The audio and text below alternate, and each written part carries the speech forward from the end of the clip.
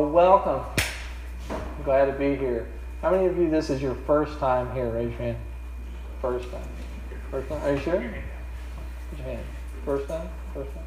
All right, second time. Third? Fourth? Fifth? Sixth? Seventh? Eighth? Ninth? Who has 10 or more? Raise your hand. All right, so 10 more times. All right, so we're going to show you one thing that Uncle Paul talked about, how long I've been coming, and many people have been here many years. So I'm going to show you, there's a picture of me right here. You see, it's pretty snazzy, huh? Yeah, so this is one of the things I had in my suitcase or nearby. I had this toy musket, and behind me is my friend Audrey. So she's a teacher in Tri-Cities area here. And anybody know this year? Guess a good year? So the first year I came to camp was at a fall retreat, and that was the year 1989. So I first came here in 1989. So next year it'll be 30 years I've been coming to camp. So I beat you. All right. How many 30-year-olds here? Okay, I hope not, since you're in high school, junior high. Hope you haven't been held back that long. So yeah, so this is an older picture. Now a more recent picture. This is my dad on the right, one of the speakers. Paul mentioned him. It's my wife Lindsay in the middle, and she's back there working the sound and computer. So you say, "Hey, Lindsay." Hey, Lindsay. That was weak. Try it again. Hey, Lindsay. Hey. That's better. That's better. So, and fast forward a few years. So this now brings us up to date. For some people, that would be 2012. And an even more recent picture you'll see here is of us in our uniforms. So, who are we and what do we do? Well, again, my name is Andy Moser, and my wife Lindsay is here with me. She's in the back. And what are our jobs? Well, our jobs are a couple of things. We're both teachers. We've taught in different schools and different colleges and universities. And we're also both officers in the Air Force, and specifically we are chaplains. So I am an Air Force chaplain and just came back from that, did different training. I'm stationed overseas at Osan Air Base in Korea, so where all the fun is. So I was in Korea, but most recently we've lived in Virginia. That's my home state, and hometown is in Roanoke, about 3 hours from here. But before that we lived far, far away. And what is the furthest country from here you could think of? Somebody raise their hand. What comes to mind? Furthest country? Yeah. Japan's pretty far. Yeah. Australia. It's getting warmer. What's near Australia? Anybody know? Yeah? Yeah, New Zealand. So let's see a map here. So yeah, from Virginia, we flew to Los Angeles, California, and then down to Sydney, Australia, and from Sydney, Australia to Auckland, New Zealand. So where Lord of the Rings is filmed, Peter Jackson's from, all that, that's where we lived, in Auckland, New Zealand. So people talk about Australia being down under. New Zealand is actually further down under than Australia. If you keep flying about 2 or 3 hours further down, you'll hit what? Antarctica. So yeah, we're about 4 hours from Antarctica. So New Zealand is far, far away. They're actually 18 hours ahead if you set your clock. So go like that and think ahead. It's actually tomorrow, today, there. Well, think about that. All right, so this is where we find a little bit of background. So first came in 1989. Came many years since then, had different roles, and I'll tell you about those at our next meeting. And my wife and I are both teachers and chaplains. And we lived in New Zealand the last 2 years and just moved back to Virginia not long ago. So, how many of you have been to New Zealand? How many of you have been to Australia? How many of you have been to Virginia? All right, there you go. We picked up some common ground there. So, that's what we're looking at today. But our theme this weekend is tied to Star Wars and knowing the Force.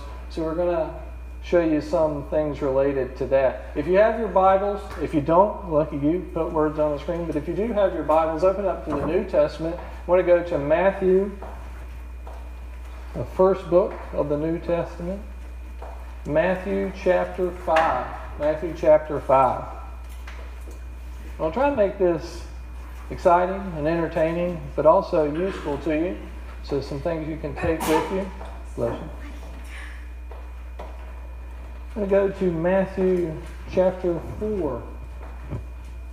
And if we had to pick a title for this message, something to go along with this, you'll see how this ties in a minute, both to our theme about having the Force, using the Force, and you want to be a good warrior, and talk about different Jedi Knights and such like that. So today we're going to say, if we had a title, we call it The Perfect Warrior. The Perfect Warrior.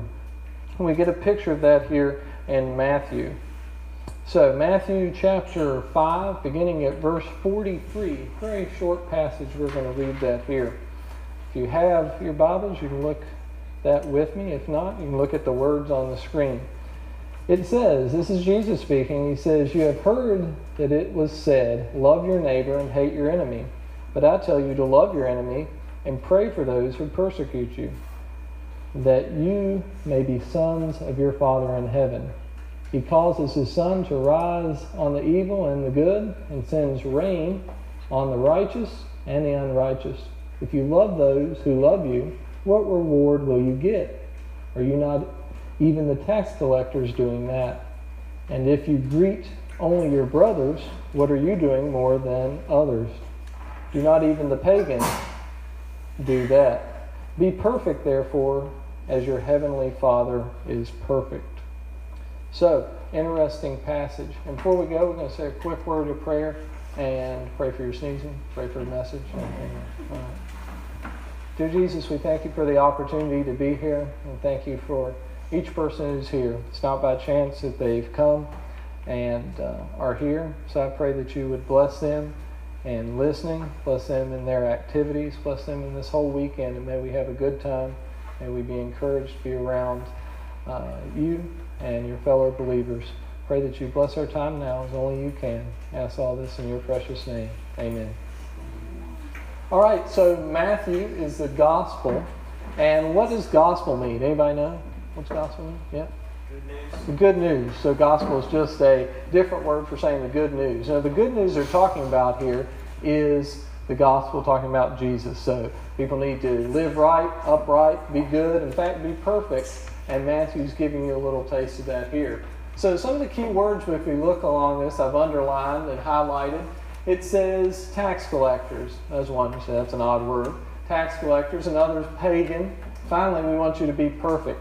So if you think about tax collectors, in today's time, they're not scary people, but they're just going to be sort of unpopular people. Why? Because they're coming to what? Collect your money. Collect your taxes. Back then, in ancient times, in the ancient Middle East, they're even more unpopular because not only were they taking your money to pay the tax, they would take extra money on top of that. What we would call today basically embezzling or stealing. So they're not popular, especially among the Hebrews. So people would say, can we have a tax? Yeah. Can we have more than that? And they could take it. So he mentions tax collectors because they're generally not regarded as nice people. After that, he mentions also the pagans. Who are these? People that don't believe in God. Like Uncle Paul mentioned in the skit, people who are acting wild and crazy. They're far removed. Now, he mentions these people, but not in a bad way. He says, actually, these people are nicer than we are as believers sometimes. So, with that said, we're going to give you some examples. How many of you have been riding along with your parents, or perhaps you, if you got your license, you're out and about, you've been pulled over? Anybody been pulled over? State trooper or something, town cop, whatever it is? Pulled over. Is it a good feeling? Not a good feeling. So the lights come on behind, woo, and pull you over like that. A guy walks up and he said, tap on the window there. He says, "Morning, sir. Morning, ma'am. How are you doing today? Could I see your license and registration?"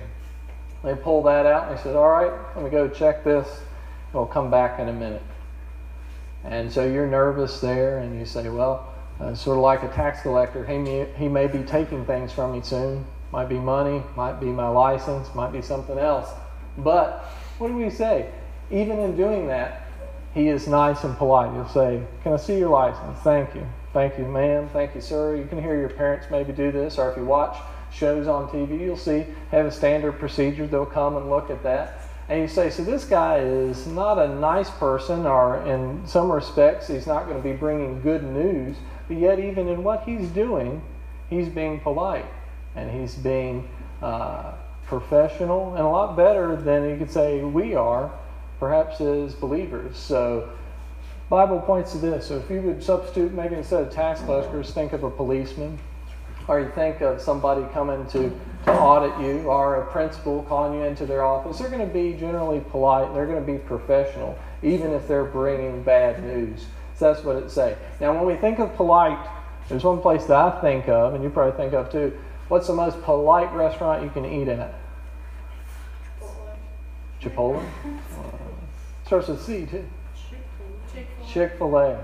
So if you go in and you say, could I order this and order that? Number 3, 8-piece. Number 3, 12-piece. Maybe if I'm hungry and I go through and you get out there and you say, here's your order number. And you turn around and you say, thank you. What do they say? My pleasure. My pleasure. One time I wanted to throw them off. I just come up instead of me saying thank you, before they could say thank you, I want to say my pleasure. See, throw them off. They don't know what to say in return to that. I say, thank you. I say, it's my pleasure. No, it's my pleasure. No, it's my pleasure. So if you ever want to mess with people at Chick-fil-A, you say it's my pleasure when you go to hand them your credit card or something. Say, could I have your credit card? Yeah, it's my pleasure. And they go, thank you. No, thank you. So Chick-fil-A is very polite.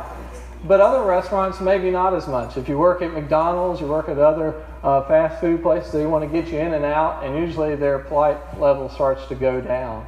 And so Chick-fil-A really thrives to be better than their competitors or other people out and about. And so that's what they're saying here. As Christians, we should be better than those people around us. Even policemen, even tax collectors, even people who are bringing bad news or correction or different things sort of we think of as bad in our lives are generally polite and professional. And this even makes us look bad. They're putting us to shame because of how they act. The rest of the verse, they give you some other advice. He says you need to love your enemy, pray for those who persecute you, and be nice to people besides in your friends and family. You say, well, it sounds straightforward, but it's not something we often do. Because again, you're like, well, I'm nice to my mom, I'm nice to my dad, I'm sometimes nice to my brother, and sometimes maybe. My younger sister, I could take them or leave them. But we're generally nice to these people, but not to people out and about. And so it says, hey, even the pagans, even really super bad people are nice to their family and friends. So we need to be like Chick-fil-A. We need to be like, in fact, Christ and be better than that. So not only be nice to the people we're expected to be nice to, but be nice to other people we may not want to as well. And so, in other words, he wants us to be perfect. So you say, well, that's pretty easy to do. Say that sarcastically. It's easy to be perfect. Anybody got perfect grades in here? Perfect grades, okay. Almost 1 point shy. 1 point shy. And it's not perfect. All right. So, people say, do I have perfect grades? Well, I certainly do not. Going up through high school, did different classes. I take honors classes, take AP classes, take dual enrollment classes, lots of those. And I took Algebra 1 in 9th grade. I took Geometry in 10th grade. And I liked them both so much, I took them twice. What does that mean? Yeah, I failed them, so I had to take them again in summer school. Yeah, so I do not have perfect grades because I didn't do perfectly well in the subject. In fact, I failed the subject. So my grades aren't perfect. And, I get papers back sometimes at the top. You see these people that they sort of hide their grades. Other people, they don't care what they get. And it's like, I got a 42. Why are you bragging, And the other people, well, I did better than you. You got a 36. Yeah, but we both failed. So, not too much to brag. And then everybody gets an F at the top. What's F stand for? Fail. I tried to convince people it stood for fine, but they didn't believe me. I say, what'd you get an F? I said, I think F means fine now, and E is excellent. So, trying to turn the F into an E, but can't convince people of that. So, I failed. But other subjects I did well in, so that's reasonable. Some people can do better in one subject than another. And you work to get a good GPA. What's a perfect GPA in many schools? It's a 4.0. So going on to college and other things, I did the same way. I had to take physics, had to take statistics, had to take other classes, and I didn't do well in those. I passed them, but you say, okay, I got a C or I got a D. But I retake some more tests, do better, and I passed the class. My wife, on the other hand, did even better. So she would get all A's. Lowest thing she got was a B. And so many years over there, you start to see GPA rise up 3.8, 3.9, 4.0. So she has a perfect GPA. So she has a perfect GPA. I'm not so much, a little lower there.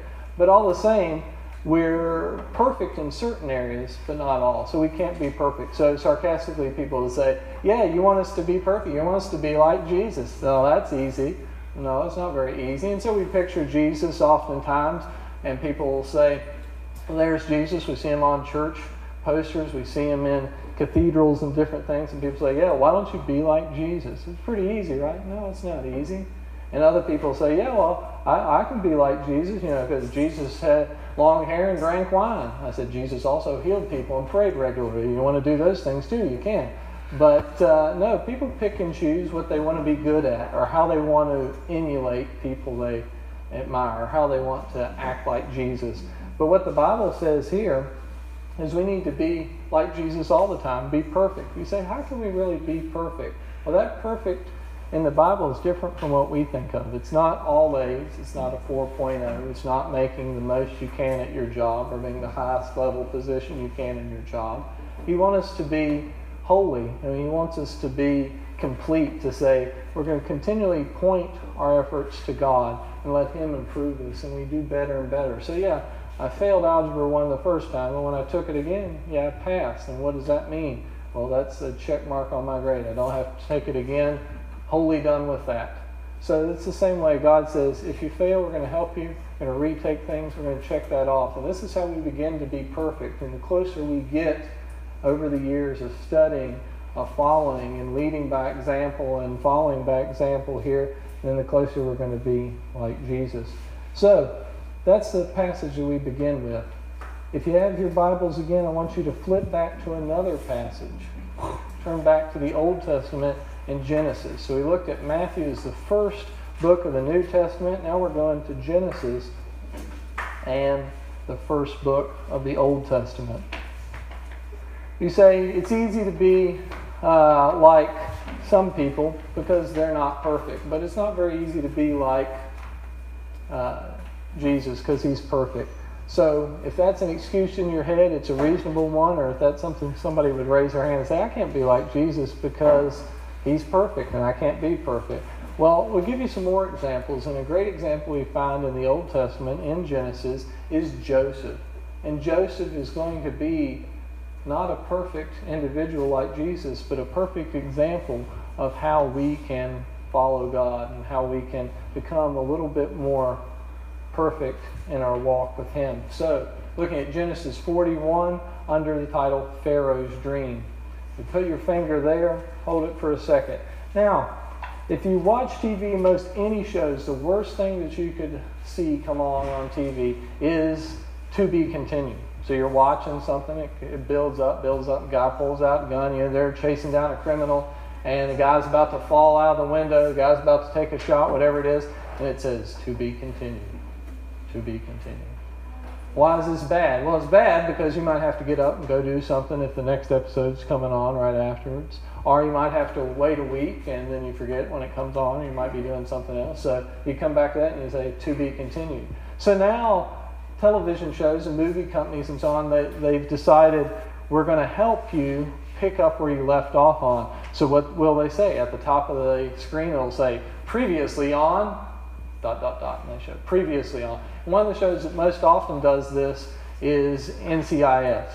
NCIS, I think, should have ended a long time ago. It still keeps going, so they're doing everything they can to draw this out. And so it'll say previously on NCIS, and they'll show somebody, and then they recap the whole story to say, Gibbs did this, he went to the airport, chased this person, Abby found this out, and they show you about a 5 or 10 minute recap of what happened last time, previously on NCIS, and then they recap. Well, that's what we're going to do here in Genesis, looking at Joseph. I'm not going to tell you the whole story, but I'm going to do a previous sort of thing and recap what's happened to him.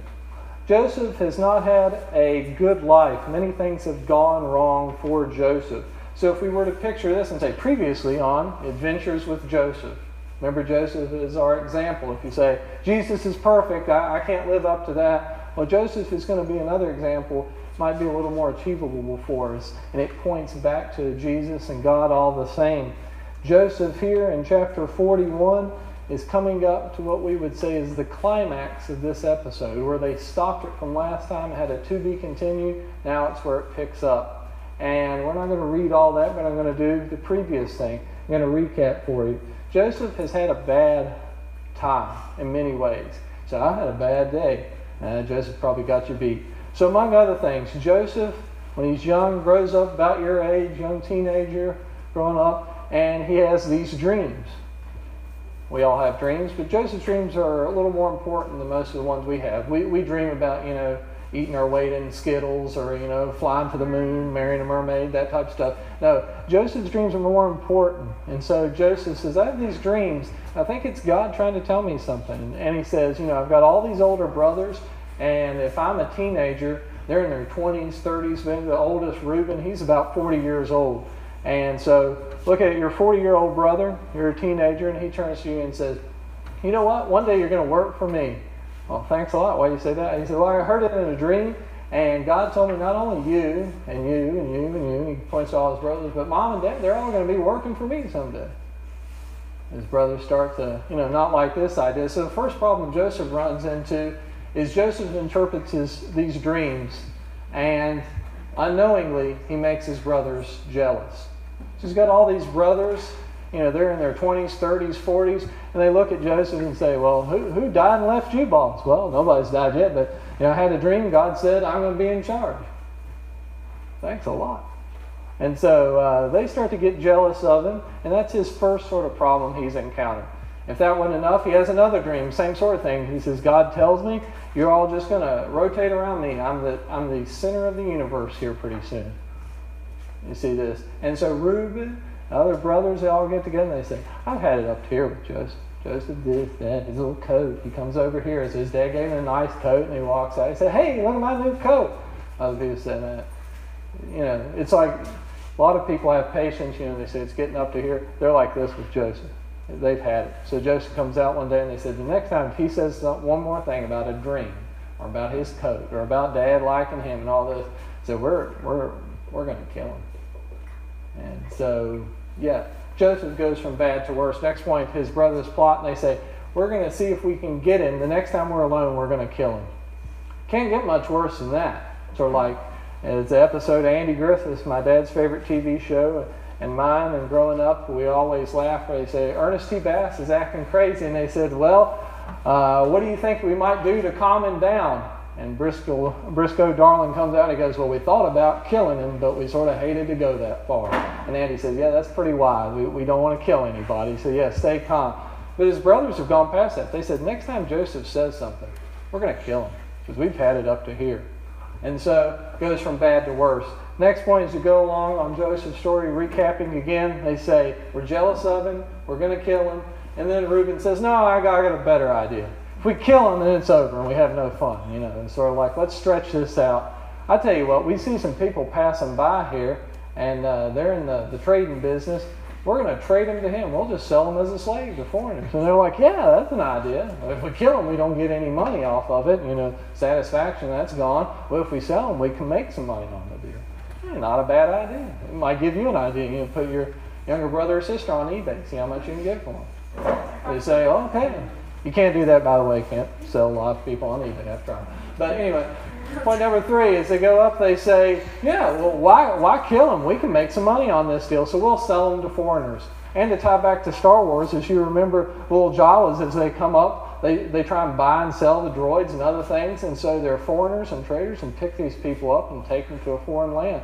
That's what they're going to do with Joseph. So after they push him down, get him on their own, they're like, we're going to kill you. And they say, wait, let's not kill him. We'll sell him, make some money. So they sell him to foreigners. What does this mean? Well, they're foreigners. They're from a foreign place. Yeah, so they're going to take him to a different land, different country.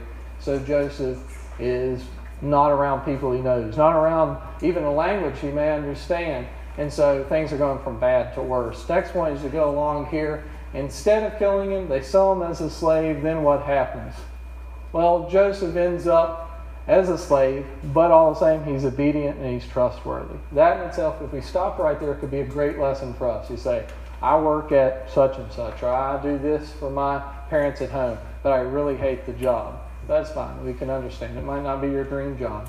Might not want to work at Pals for 40 years. I mean, maybe you do. Maybe that's your dream job. Maybe not. But you say, I really hate the job, but I'm going to be obedient. I'm going to be trustworthy with the job I have. So even if I don't like it, I'm going to do the best that I can at it. And that's what Joseph does. Even as a slave, he moves up. So if you work at a place like Pals or McDonald's, wherever, fast food, or you may bag groceries someplace, you usually start out at the lowest position. So the lowest position, you say, it's my job to go out in the parking lot, gather all the carts, sweep up cigarette butts, bag these groceries. Not a fun position. But after 2 or 3 years, I start to move up. And I go from one thing to the next. And you say, well, now I'm inside. So at least I don't have to be outside on days like today gathering up trash. A little move up. Then I'm going to move up to the next position. And now I'm a assistant manager, shift leader. They make up all these new terms, make us feel important. And it works. People say, yeah, I've gone from bagging groceries to now I'm a shift leader. And you slowly move up. This is what Joseph is doing. So he's being obedient. He's being trustworthy in the small things. He doesn't like the job. And it's not even a job. He's not getting paid. So slave means what? Free labor. We don't have to pay them. And that's what Joseph is. So what's the next thing? How can it go from anything worse, starting to build up? Next thing is he comes along, he's wrongly accused by his owner's wife. So she comes in and she tries to seduce Joseph, all this. Basically what we would say today is sexual harassment. She's constantly talking to Joseph to say, come be around me, hang out with me, you can come sleep with me. And Joseph says, no, I want no part of it. So he steps back, continually tries to get away from her. And she continually tries to go after him. Finally, since he doesn't go after her, she says he does. And she lies. And she said, this Hebrew, so she jumps sort of a racial slur, sort of like saying, oh, this guy here, that girl, we're not even giving him a name. She says, this Hebrew here, he tried to attack me. And Joseph said, I didn't try to attack her. Anybody else see? No, we never saw anything, but she did it. So it's he said, she said. And since Joseph's a slave, things are going to continue to get worse for him. So the next thing after that, he ends up in prison. So the only thing worse than being a slave is at least you get to be out and about and work, is to be in prison. Because now you're working, but you're down in a cell or you're chained up. You're not seeing the light of day. You say, Joseph, he's got it pretty bad. I thought I had it bad. But no, Joseph's got it even worse. But even in being a prisoner, he's, again, trustworthy and obedient. Next thing after this, what happens? Joseph interprets more dreams about his fellow prisoners. So his prisoners say, hey, I've had a dream. And Joseph said, yeah, I've interpreted dreams before. Sort of what I do. Some people play the guitar. I interpret dreams. And so he says, yeah, tell me your dream. And the guy says, well, this happened and that happened. And he comes up and he says, all right, let me tell you what it means. One of you, you're getting out of prison. Yes. And the other one, you're getting out of prison. Yeah, all right. Says, but after that, one of you is you're going to be gone. You're going to be executed. They're letting you out of prison to lead you down to the gallows. Well, that's not good. Another guy, you'll be free. Oh, well. Imagine the other guy's thoughts. And in the next few days, yep, sure enough, it happens. One guy's taken out to the gallows. He's killed. The other guy gets free. And as he's leaving the cell, Joseph says, hey, remember me? I interpret your dreams. You help me out. I help you out. You let us out. All right, that'll be good? Yeah, that's good, yeah. He goes on about his job, goes back into working for the Pharaoh. So he's in a great position here. And Joseph says, yes, my hard work, my obedience, my trustworthy attitude is paid off, and even the dreams that God has given me and the ability to interpret them is paid off. Great. That's where your final point is. So you say, everything sounds good now. He's gone down, down, down, down, down, and he's going to come up. Does he come up? No, the prisoner who gets out, the one who's not taken to the gallows, but lived and restored and worked in this position, forgets Joseph. Anybody ever been forgotten before? I have. I'll tell you how. I didn't drive for many years. I didn't get my license until I was much older. Why? Because I lived in a city. I could walk places, ride the bus. And I said, hey, I'm in no big hurry. Odd, because my dad is a driver's ed teacher. That's ironic. So anyway, I would often go places or wait for somebody to pick me up or get a ride. And that was great when it worked out. But other times, if they forgot me, then it wasn't so great. Case in point, get out after band practice, go around. I played small instruments. I'm being facetious here. Small instrument. I played an upright bass. Easy to walk with, right? Yeah, about this big. And I played a baritone horn, which is like a small tuba. So I've got something this big and something that big. You can't just walk around too easily with those. So camp out, practice over, pallet, everything's sitting there, and I'm saying, okay, Rod will be here any minute.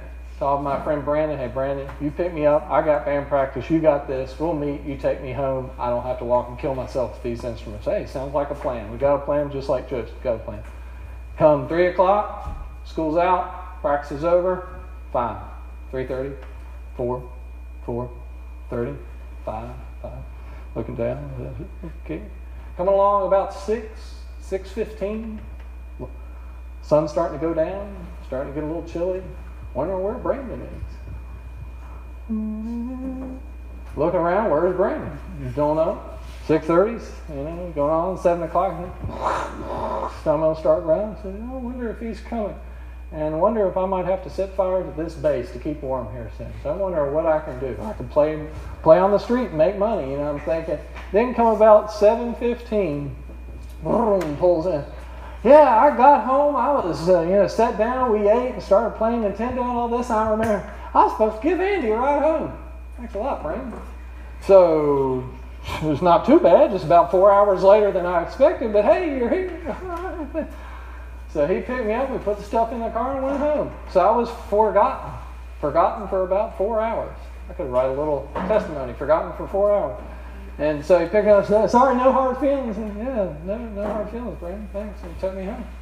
But that was for 4 hours. What about Joseph? He's in the same situation. But the guy who's supposed to remember him, he forgets him for what? 2 years. 2 years. So it's sort of like, we'll see you in a little while. How long is a little while? Come 2 Christmases from now. We'll meet back up again. Well, that's a long time to wait. That's what happens to Joseph.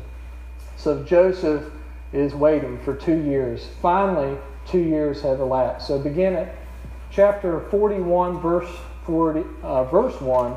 Chapter 41, verse 1. So I recapped all that. What I did is I summarized about 4 or 5 chapters and many verses here to bring you up to where Joseph is.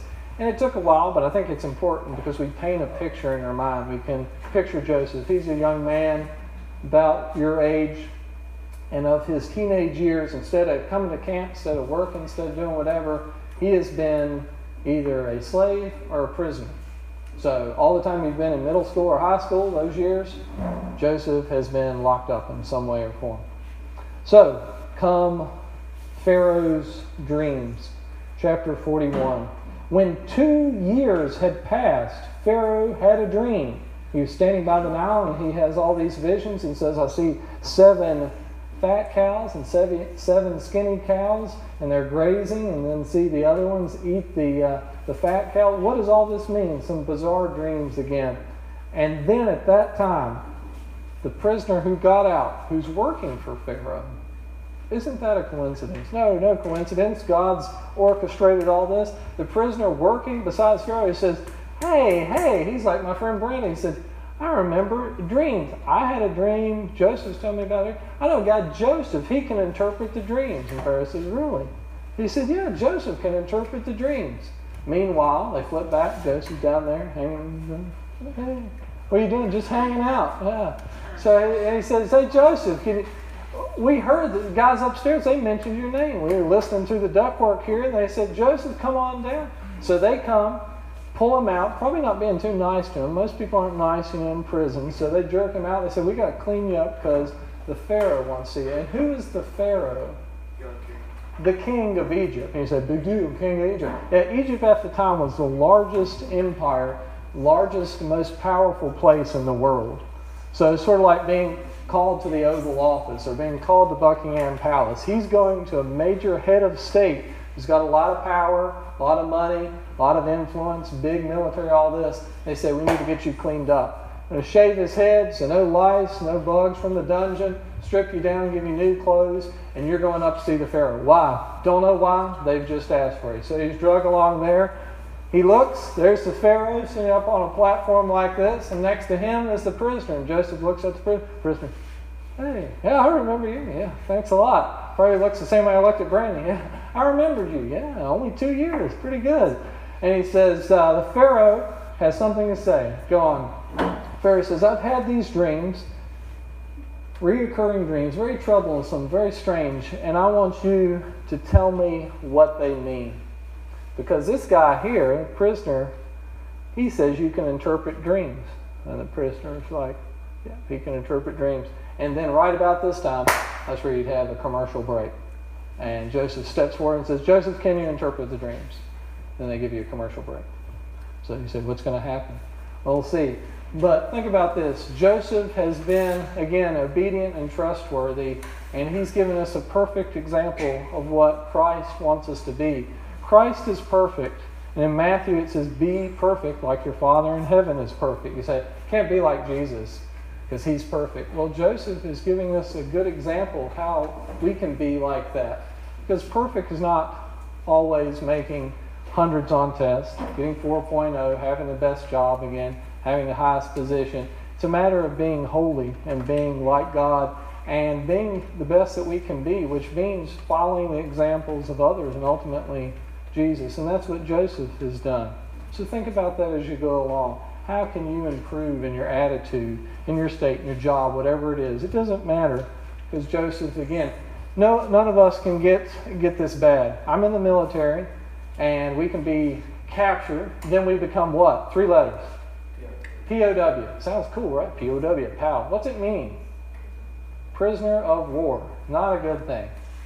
And so there's that possibility that, like Joseph, I could be a prisoner in a foreign land. And get this, as a chaplain, we get special perks. We get to wear a cross on our helmet, or we get to be called chaplain rather than, just another officer title. So it's cool, but also along with being a chaplain, if you're taken as a prisoner and you're there with us, so let's say we got this company of people, they would say in the Army, or a squadron in the Air Force, and they say, we're all captured. Great.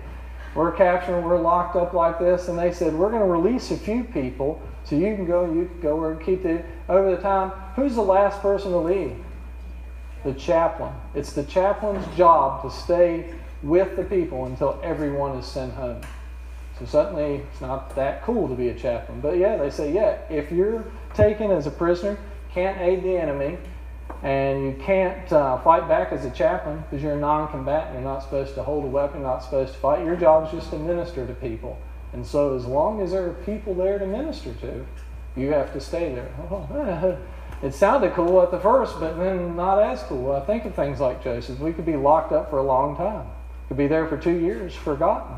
And so there is that possibility for me or for other people. It might not be so much for you now, but you could be waiting a long time. You could encounter a lot of disappointments, false accusations, bad jobs, going from one thing to the next. And so you think about all those things going wrong. Even you could think about that today as it's raining. Not a great day. I looked at the weather. I told Uncle Paul, normally he'll say 50% chance, 20%, 32% chance, all those. It said 100% chance of rain. So just in case you had any doubts, it is going to rain today. So you think about that. Now, I went on a trip one time. It was weather much like today. We went to Florida. Yay, Florida. Florida's fun. It can be. I went to, what's the happiest place on earth? Disney World, yeah. Legoland. Step on a Lego, that's not too happy, is it? Okay, so you go to Disney World, the happiest place on earth. And there at Disney, had a good old time, ride the teacups, woo, go around doing all these different things. As long as you're over 4 feet tall and don't have a heart condition, you're fine. You can have a grand old time. Went to the small world, see all these things, ride the rides. And I was probably 8 or 9, so still young enough to ride the kiddie rides as well as some of the big rides. Ride Space Mountain and all that. I don't like Disney World or amusement parks sometimes because if you have glasses, you usually have to take them off.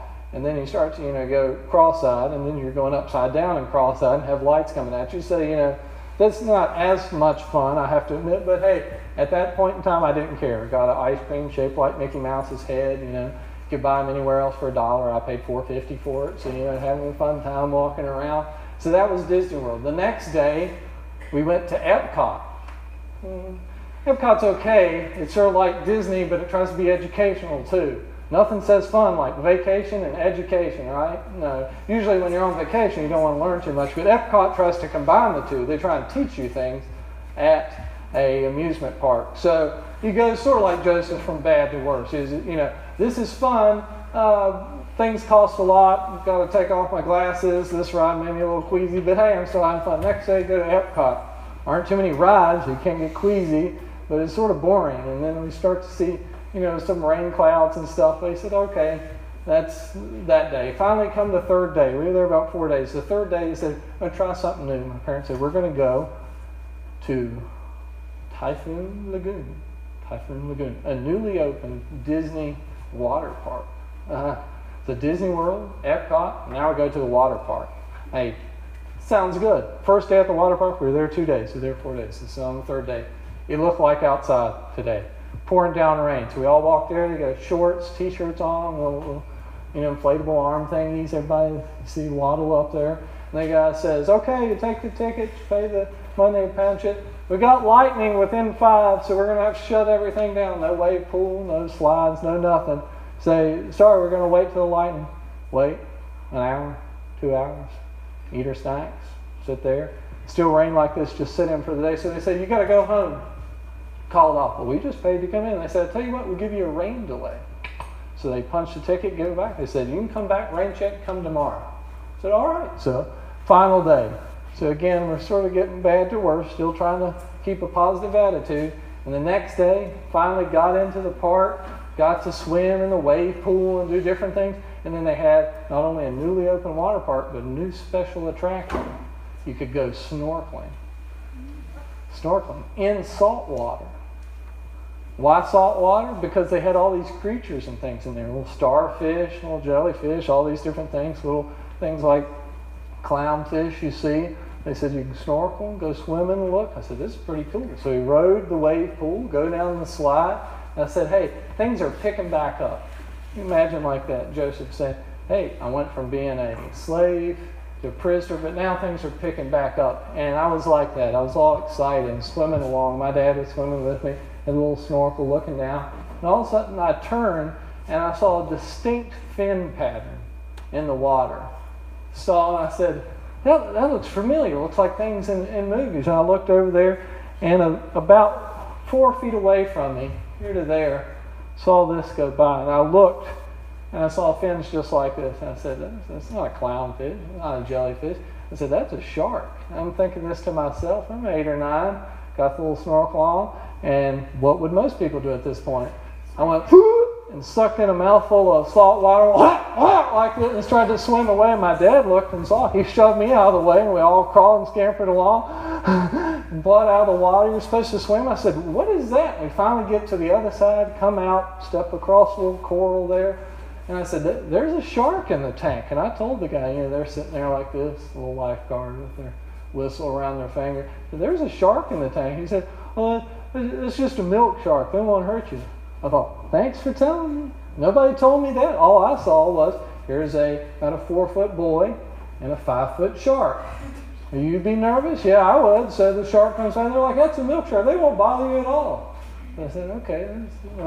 So my last event before we got in the car and went home was taken full of a mouthful of salt water, being scared to death by a shark. And now, hey, it's time to hit the road. So like Joseph, it just kept going down. Still today, I can tell that with people. I don't give them all the details. Say, yeah, I've swam with sharks before when you're swimming out there. I don't tell them it was at a kiddie pool, and don't tell them it was a milk shark. You just say, yeah, I swam with sharks. I've been there. And people are like, oh, really? My wife makes me tell the truth sometimes, but I'll try and go and get away with it as long as I can. So yeah, I swam with sharks. There's my story. But it went from bad to worse.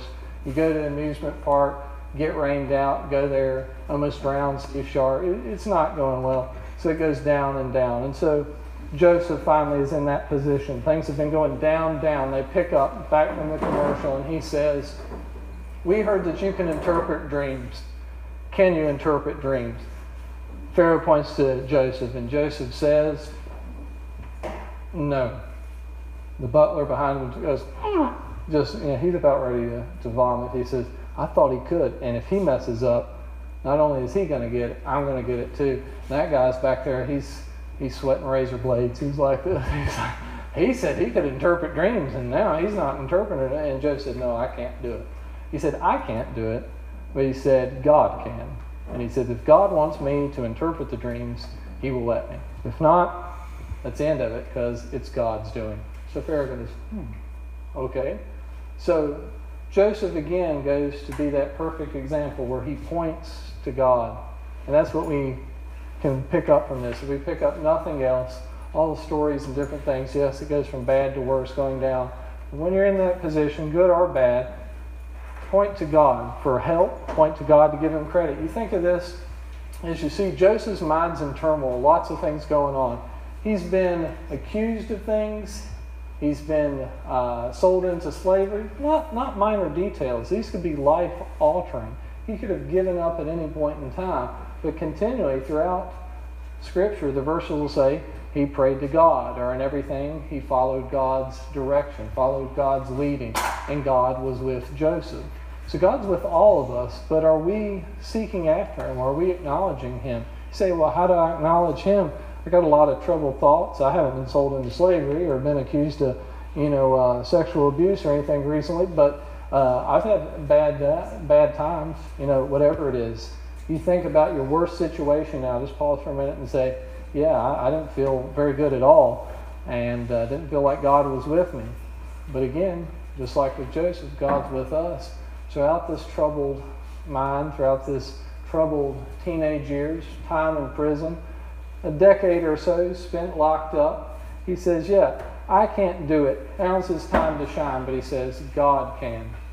And this reminds me of something that you may encounter. You watch on TV and different things. If you ever watch TV and people come up and they run, make a touchdown, make this long shot, and they'll point like this.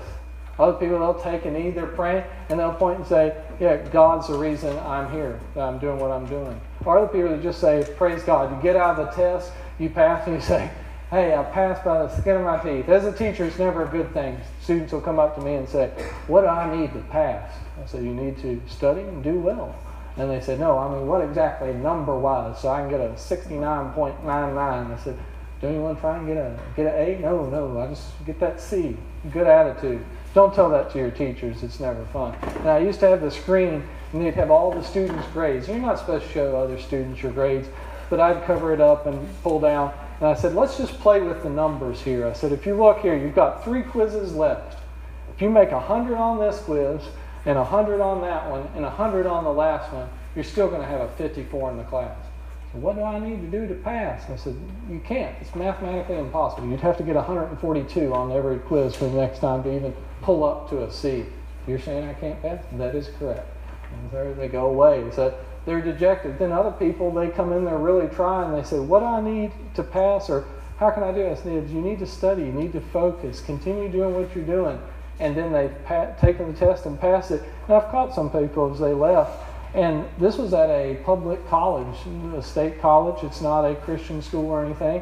And a guy came out and said, how did you think you did? He said, I think I did well. I said, what happened? He said, well, I really studied and focused. He said, I prayed too before I walked in. I said, it was good. I would teach Old Testament survey in college, and they say, hey, yeah, are you a preacher as a teacher? I said, yes. And they said, yeah, well, I'm a believer too, and I prayed and really studied. I think God helped me. I said, then give him the credit for it. So that's even things like that. People don't have to do touchdowns, don't have to do anything in NBA or NFL. You just say, yeah, God's helped me to get through this, whatever it may be. And that's what Joseph does. He says, I can't interpret the dreams, but if anybody can, Joseph says it's God. What could have Joseph have done? He could have said, yeah, I can interpret dreams. I interpreted these 2 guys' dreams. I interpreted dreams back with my brothers and parents. Hey, I'm the dream machine. You tell me a dream, I'll interpret. No, but he doesn't do that. He says, God's the reason that I'm here. God's the reason that you're here, why you're listening to me. And if he wants me to interpret the dreams, that's what I can do. So Joseph is a human just like you and me. Around when this time is happening, he's around our age, give or take. So if I'm in my 30s, you're in your teens or whatever, he's about your age. He's going to be upper teens, lower 20s. Spent all this time locked up in some way or form again. And yet he says, God's the reason I'm here. God's the reason you're here and listening to me again. And he says, if he wants me to interpret this, he will. So really, God's the reason. He interprets the dreams. Here's the final end of the story. He interprets the dreams and he says what these cows mean, the fat ones, sick ones, what this wheat means, all these strange visions. You're going to have 7 good years. You're going to have great A lot of rain, then a lot of harvest, a lot of times. Then after that, you're going to have 7 bad years and a lot of drought and things. So really what you need to do is plan ahead. Plan ahead. So he says, save up your grain, save up these things. You'll be able to ride out the next 7 years. Not only Egypt, but you'll have enough for everybody. Sure, like the United States. The United States gives a lot of aid to other countries. Military, again, will do that. They'll say, we're going to fly you today, not to fight somebody, but to deliver these packets of food, to deliver this first aid. So that's what Joseph says. If you plan ahead, you can help Egypt, you can help Israel, you can help surrounding areas if you plan ahead and follow me. And Pharaoh says, hey, sounds like a plan. So because of this, I'm going to raise you up. You mean I get to be head prisoner now? He said, no. Better than prisoner, better than a slave. I'm going to move you up the ranks. He says, you're going to be second in charge. So number 2. Who's number 1? Me. Since I'm here and I inherited this from my dad and going on down, I can't give you that, but I can make you number 2. He says, you're going to be number 2 man. Give you a gold ring on your hand, new jacket like you used to have. We're going to set you up best we can. Because why? Because you've been obedient and trustworthy in all that you've done, and you've continually pointed to this God. And Pharaoh is not a Christian. He's not a believer. He doesn't trust in God in any shape or form, but he says, you've got my attention. We begin to think more about God because of you. So there's one challenge. If you take nothing else again, to say, do I remind people of God, or do I point to God? And people say, maybe sometimes. Other ones, if we interviewed your teacher, you say, no, they remind me of someone else, Satan, because they act horrible in my class. Hopefully you're not like that. So you don't remind people of horrible things. You remind people of good things. You say, yeah, he's obedient in class. He listens well. She takes good notes. She does her homework. There's something different about them. And then if you were to ask them, why is this? You say, well, it's really God. I pray, and it's a big part of my life. Is it a part of your life? It is a Joseph. So Joseph is the example. You say, Jesus tells us to be perfect. I can't be perfect. Well, he says, really, I want you to be holy, and I want you to strive to be better and better, perfect like me, always in it. And then Joseph is an example of a person just like you and me who is that way. He says, I'm going to point to God, I'm going to try whatever the situation. So whether you're at an amusement park and was eaten by a shark, whether you're in slavery, whatever the case, there's a wide range. You have to fall somewhere in that, whether it's a good day or bad day. And he says, I want you to focus, point to God. So think about that as we close, talk about prayer. Some people say, yeah, I never pray. I pray when I'm, about to take a test, or pray when I'm going to, feel like I'm going off the road or something. Well, you can pray at good times too. And if you're quiet and still right now, I invite you to do that and listen. So as we go along here and think about Joseph and think about his example, pause and listen as I pray. Dear Lord, we thank you again for the opportunity to be here. Thank you for the examples you give us of yourself, how you're perfect. And many of us would say, well, I can never be perfect. I can never be just like that. So instead, you give us lots of other examples of people who are like you in your attitude and are striving to be perfect and be holy. That's really what you want us to be.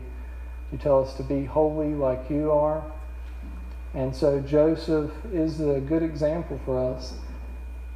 He's around many of our ages.